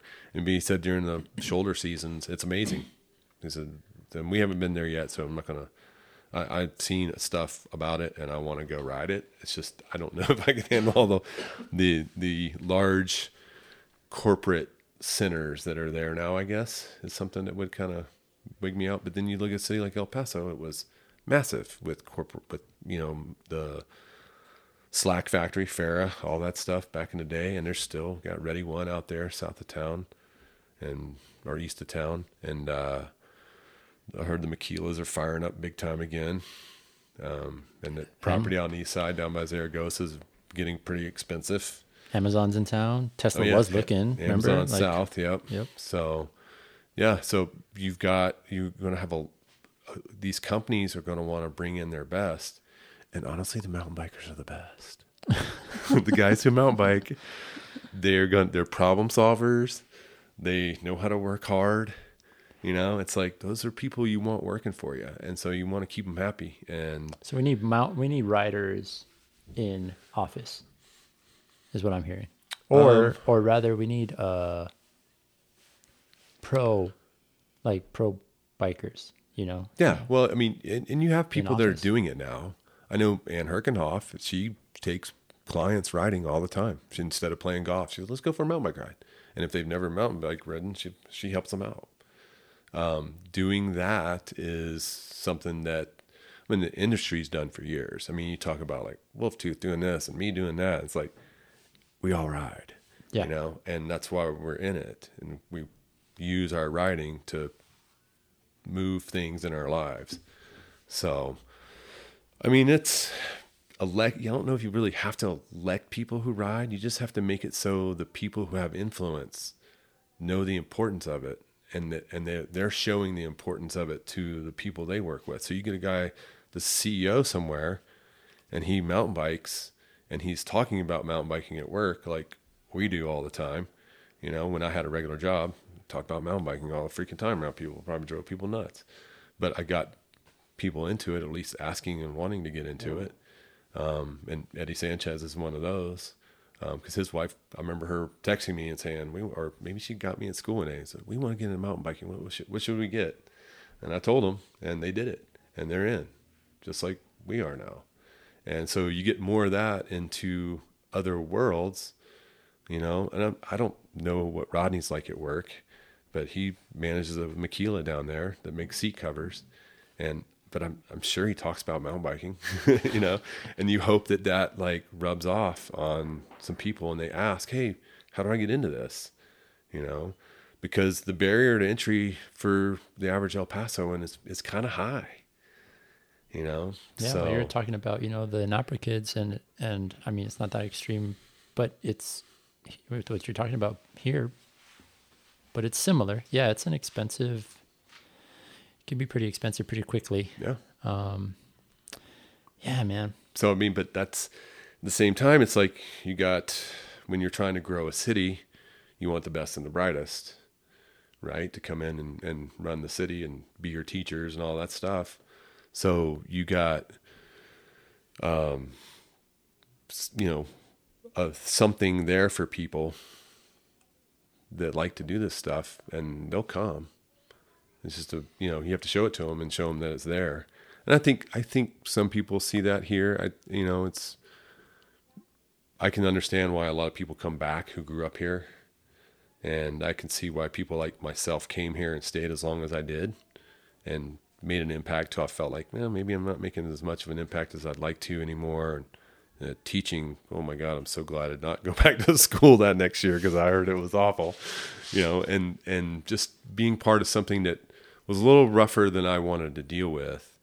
It was definitely time for me to leave. And I tell people El Paso treated me so well.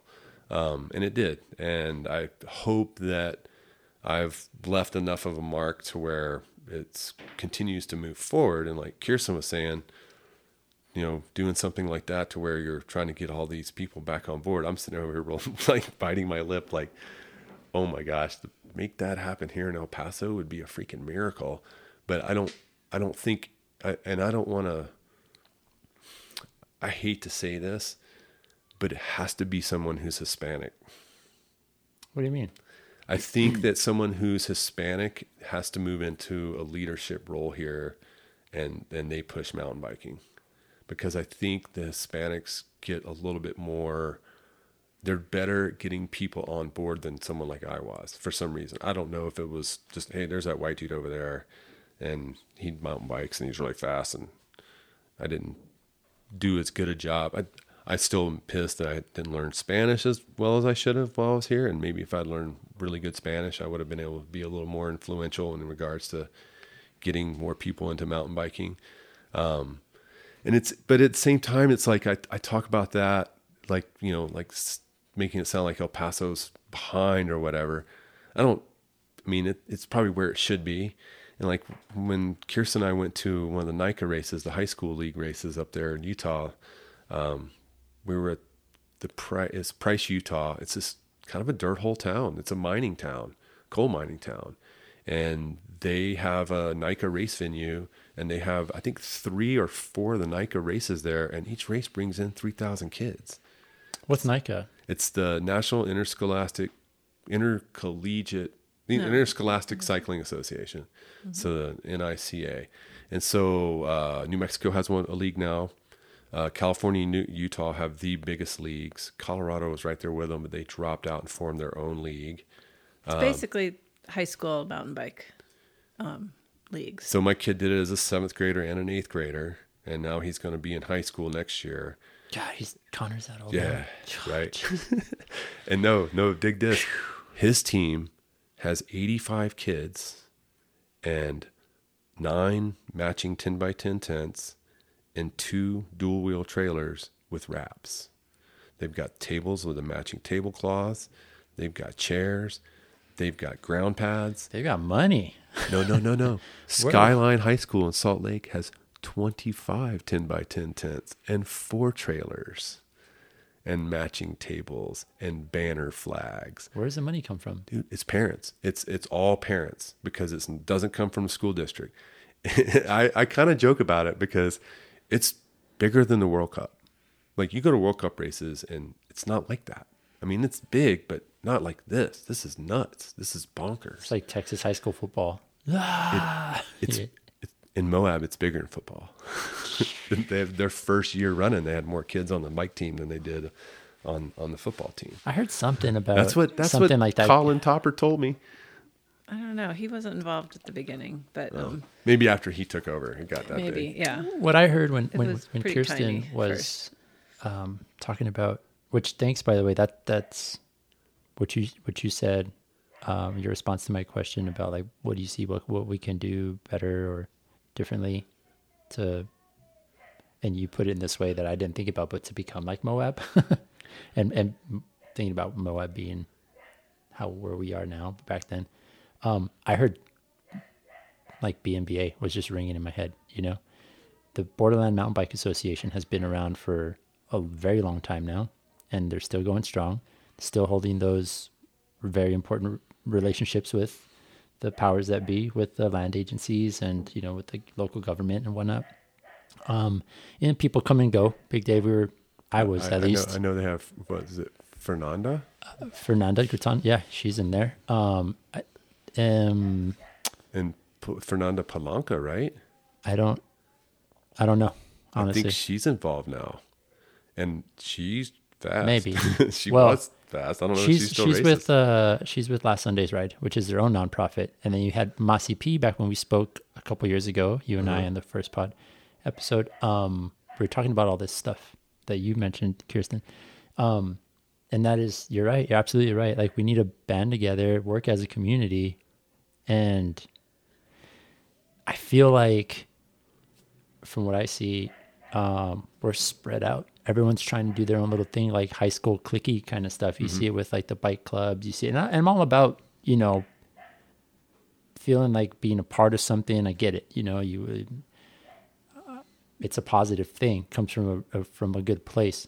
To get bigger things done, though, like on like what you're talking about, like if we could figure out a way to all come together, because they're putting energy. People in our community are putting energy into. I mean, heck, man, it takes energy to put on like an after ride cookout. Oh yeah. It takes energy to put out like a new design on a T-shirt or something. Like it's all work. It's work, dude. Like communicating and creating and producing and all these things. So the collaboration of all these people that are already putting in all this work for their own thing, which is, again, super cool. The Lost Dog Chain Breakers, Last Sunday's Ride, Mossy P. I don't even know what's up with Mossy P these days, if they're even still a thing. But again, I dig my head in the dirt. I don't follow anybody on social media. I just kind of do my own thing. But I do know very well that there are a bunch of groups, and if we could all somehow come together, like maybe even once in a while, like all become of the BNBA, or like, I feel like there's something there. Like, we'd be so much stronger together. And that was what I heard when you were talking, is like all of us focus like a magnifying glass, like, and the sunlight coming through it. It's like, bring it to that really hot little point, and that's how you get things ignited. That's how you get things going. Well, I kind of felt that way too when Brent and I first got the club going again. And I really hate calling it a club, because The BNBA? Yeah, I wanted it to be more of an association, an organization that advised and pushed and made change and actually physically went out and did stuff. They're doing that. I was part of it for a little while. And I remember calling totally you and getting talking to you about it. I always felt like there was so many other people in town that I just need you to get on board with this. And I don't know if it was like, now that I look at it, I realize that a lot of those people just didn't have time, Oh, that was me. I got off the board because I just, I have these two kids and I'm a single dad and we're doing this business. Effort. And I mean, it was like, even if it's once a month. I felt guilty after a while. Like, God, you guys are doing so much. Like Mark and Rodney and Susie and Mario and John and all of them. Like, everyone was just like, Armand. Like everybody is still. Yeah, like I was like, man, I can't keep up. I don't have, you know what? I'll do like the special forces, like, Navy SEAL type of influence with every person that I come in contact with, like, and they ask about BMBA or they ask about, or anything. It's like, the podcast, like my clients that come in, people that I rub elbows with out on the trail, whoever, like I've been on the inside and I have some firsthand experience with what they're doing and I spread the good word. And I'm like, my first question to the BMBA right before they swore me in and joined, whatever, was, what do you guys do? And that question represented everyone asking me, like, what does the BMBA even do? And talking crap on, like, why aren't they building trails and this and that? It's like, dude, there's so much more that goes on. It's like, go to a meeting, see for yourself. Yeah. Like, you can go, be a part of it. It's $25, be a member. Yeah. Like, the city sees, first of all, the BMBA is the longest standing. They are the mountain biking voice in town. Oh, like, yeah. That the city's not going to really, like, it's like, okay, the BMBA. We've been a pain in the butt to the city for sure, since dude. I helped get it going again. But there's respect there. There's some amount of respect and understanding that, so they're doing the job. BMBA is doing the necessary job behind the curtains, whatever. And all these people are like, like my buddy, I won't name him, but he came to me the other night, swung by the apartment and we were chatting. He was like, I'm really, I want to help, but he's like, but I'm kind of like, iffy about joining the BNBA, or like going and checking out a meeting or whatever. And I was like, well, why? You know, what's stopping, what's slowing you down? And there's this like, I guess there's some sort of weird stigma or something about the BNB. I don't know what that's all about. I don't know why, but I know that it's bullshit. Like, people need to go to these meetings and check it out. It's actually really cool and impressive. Like, they're putting some work. Well, I know, and I'm stoked to hear it, and we were doing a great job near the end, and it's not just for a little bit in shit. between. Yeah, a lot of people. Well, they just put the puzzle. It can't be puzzler anymore. It's got to be other stuff. Yeah, and that's happening, and they're doing a great job. Yeah. But there's so much work that needs to be done just to maintain the status quo of protecting the trails that already exist. Right, and that's when you guys are going to have to really get together and figure out how to get a paid trail crew. And that's where, full time. The core of the BNBA, what they're doing right now, what they've been doing since when I was in there, like for the few months that I was in there or whatever, it's like, man, you all are putting a lot of time and a lot of effort, a lot of your lives into just this extremely necessary, I don't think it was really much fun, doing politics essentially and paper pushing and this kind of stuff. But in order to keep mountain biking alive and healthy with the way it is. And everyone's like, oh, I want to, why don't they build more trail? And why don't they this? And why don't they that? And it's like, oh, fuck, dude, they're busy doing like all the other shit. Like, go in there, be a part of it, vote, voice your opinions. They want to hear this stuff. They want more people to join. It's like, come on. And the BNB has been doing they hadn't for a long time, but now they're doing a lot better job of like posting on social media. Social media is great. Yeah. It's really turned a corner like this past, half a year. You guys or have whatever. a bonfire pit now. And stuff like that. Well, don't get me started on like the Bowen Ranch stuff. Like I have mixed feelings about that. That's different. But what they're doing with like, again, with what Kirstin was saying and touched on is like they need help, dude. We need more people. And so I guess what I'm doing is like, I'm calling whoever's listening to this. Like, I already do it on a one-on-one basis. Like all the, like last Sundays, I'm going to tag everybody on this thing, be like, y'all need to listen. Yeah. Like, if we can just put a little bit of our efforts that we're already doing into what we're doing and join forces with the group that's actually, it has to be with the city. I'm sorry to say it. But they've got the relationship with the city. Well, now the city needs to form a staff that just does trails. And how does that happen? Through the BNBA talking to the city, right? Well, the BNBA becomes like Trail Mix in Moab, becomes an advisory board, which is what the Open Space Advisory Committee is supposed to be. But they're appointed by they're appointed by the council people and by the mayor. And so those people aren't always listened to. They are put in place to be, to be there. But I mean, I don't know how it's been since Don. I think Don Baumgart was on it for a while. And I know Bonart was on it for a while. I think maybe not. Maybe they never would put him on because he was too controversial. But when you get the Open Space Advisory Committee to have a rep come to your mountain bike advisory or your trails advisory committee, you get your city parks guy to come to your trails advisory committee, you get state park guy to come to the trails advisory committee, you get some guy who is working on a big maintenance project and runs machinery and builds trail with the trail crew, or a construction dude who is working on a project that's going through land that's got trails on it. When you get those guys showing up to your meetings and making basically policy decisions or suggesting policy changes, that's when you like realize, oh, we can get a lot done. We can get. And what's preventing them from showing up to these meetings, or Well, for the city people, they should be paid because we pay our city people. I was gonna say, pay people to show up to these things. This is really important. They go stuff. on the clock. So BNBA has money. Yeah.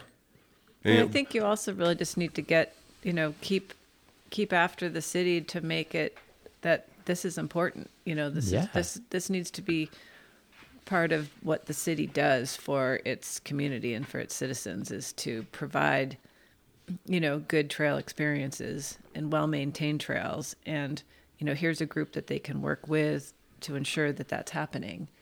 But the communication needs to be consistent and ongoing. And you got to give credit where credit's due. I mean, the state park, for example, like they've got, I don't know how it happened, but they got that new. Yeah, I wanted to stop in there and see it. It's sick. I was very disappointed they wouldn't let us in. The headquarters.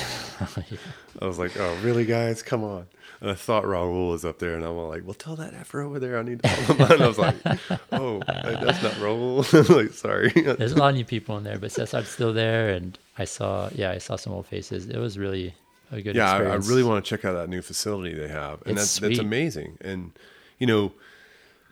but like when we left, we had to go back down the mountain to get back up the mountain. I was like, oh, come on. I thought they'd have this done by now, but no, they're making the interstate wider or something. Well, yeah. And it's like, come on. So it's like stuff like that. You see stuff like that. And I mean, we see some things happen in our city when it comes to the roads and stuff that we kind of roll our eyes at, but we're on such a small scale. It's like you do that and you affect 500,000 drivers in half a day, One more thing I'll just mention while we were still talking about the trail group. I think one of the biggest reasons for the success of Trail Mix in Moab is that it's not just mountain biking. It's the non-motorized, trail representation. And so we have like a hiking rep. We have, besides mountain biking, we have a horseback representative. We now have, climbing and canyoneering rep. We've got a running, all these trail users or groups that need trails to access their part of the recreation spectrum. She left out her own rep. She's the ski rep. I'm the ski rep because the Trail Mix helps support our wintertime Nordic skiing grooming program, which I'm part of. So, but that would be another thing to reach out, because I mean, even all the trails that we're mountain biking on here, you see runners, you see hikers, I'm sure you see horses occasionally. I mean, they're all user groups that, if those trails weren't maintained or were all of a sudden in jeopardy, would be, would want to probably be involved. And they could be groups to reach out to or try to get, representation from those groups to just make the organization, bigger and, broader in being able to work with, the city and different land agencies of the area to just say, hey, it's more than just mountain biking. So I don't know if you guys want to tackle that, but it could be. It's kind of getting tackled. Yeah, it could be. We put Mark on the board. Mark was not a mountain biker. Yeah, Mark Wancho. Go Wancho. He's a mountain biker now. He told me, we're going to bike. Mark, why are we? He's a mountain biker now. Hell yeah. Yeah. So. Love Mark. He's awesome. Yeah. So yeah, having all those different groups, and even the motorized trail committee sends a rep to the meeting, and sometimes it's Rim Tour's new owner who's way into e-bikes, and he is the e-bike rep for the non-motorized board. He's the e-bike rep for the motorized committee. And the motorized committee is like Jeepers and moto guys. And the BLM just closed a bunch of land to motorized and non-motorized use. They closed one of the popular bikepacking sections of a bikepacking route. You can't ride through it anymore. And so they're all working as trail stewards to make sure they keep their trails. And so when people come out in these side-by-sides and tear it all up, or they're on Surons shredding single track and going way faster than the average mountain biker would go, they're, trying to get all that under control and make sure it doesn't get out of control and ruin it for their own group. So, it's a lot of work. Yeah. Mm-hmm. I mean, you should just be glad you don't have side-by-sides. Just be glad side-by-sides are not allowed in the state park. You would just you would lose it and you would cry and you'd probably leave town. I'm so stoked that the coyote happened in Tom Mays this year. Oh, to get people back over there. It was It'd so been cool. a long time. Yeah, It's it been was a so long cool. And we time. stayed, he did 3, Mario did a great job, by the way. Yeah. Sorry I didn't send any prizes, Mario. I was like really slammed with other stuff. It was awesome. It was a beautiful day, and the trails were really fun. Shout out to Guido for all the trail maintenance that he's done over the years. He continues to do. He said he retired and when he got off the board of the BMBA board, and bullshit. See, he just needs an e-bike and e-trimmers. That's all he needs. Oh, he'll go to dude. Yeah, that guy. He's insane. He's insane. I love Guido so much. I need to get him on the podcast. We keep joking about talking about the cosmos. I'm like, come on, man. When are we gonna talk about the cosmos? Come on. And yeah. So it's all good though. I mean, we're in a good spot. I think we're headed in the right direction. I guess the mechanic in me is like, how can we get more efficient? How can we, you know what I mean? Totally. Like Yeah. it's always like there's room for improvement and stuff, but I think it's really important to pause and be like, you know what, we're doing a good job. Where mountain biking is healthy. People are getting outside way more than ever that I've ever seen in this town. Well, and you have a new national monument, which has Yes. some killer riding in it, but it's not legal yet. Kastner, yeah. But I Kastner lived Range. next to Kastner Range for the entire time I was in El Paso. And I would be willing to say that I know that area as well as anyone. So, and I rode through it a lot. Like rode my bike through to where there was a trail. And a couple things happened that made me not go in it again.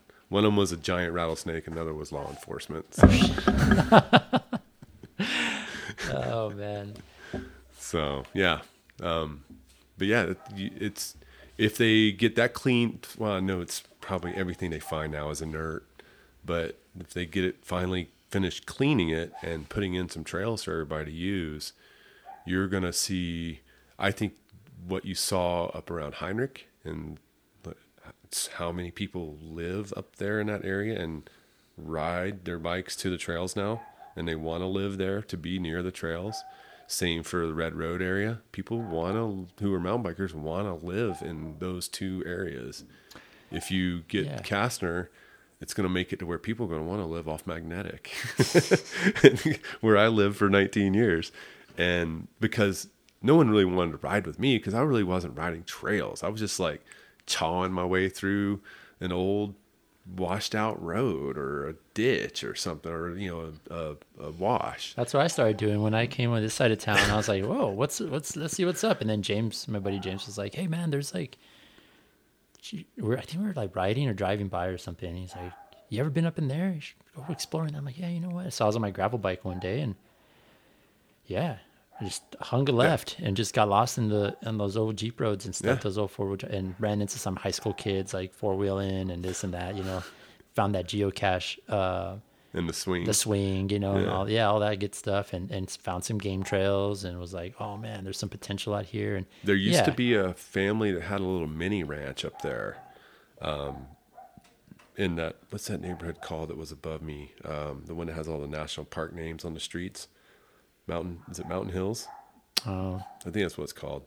But it's that highest neighborhood over there above Magnetic. Go up Edgar Park, or if you went up where the steakhouse is.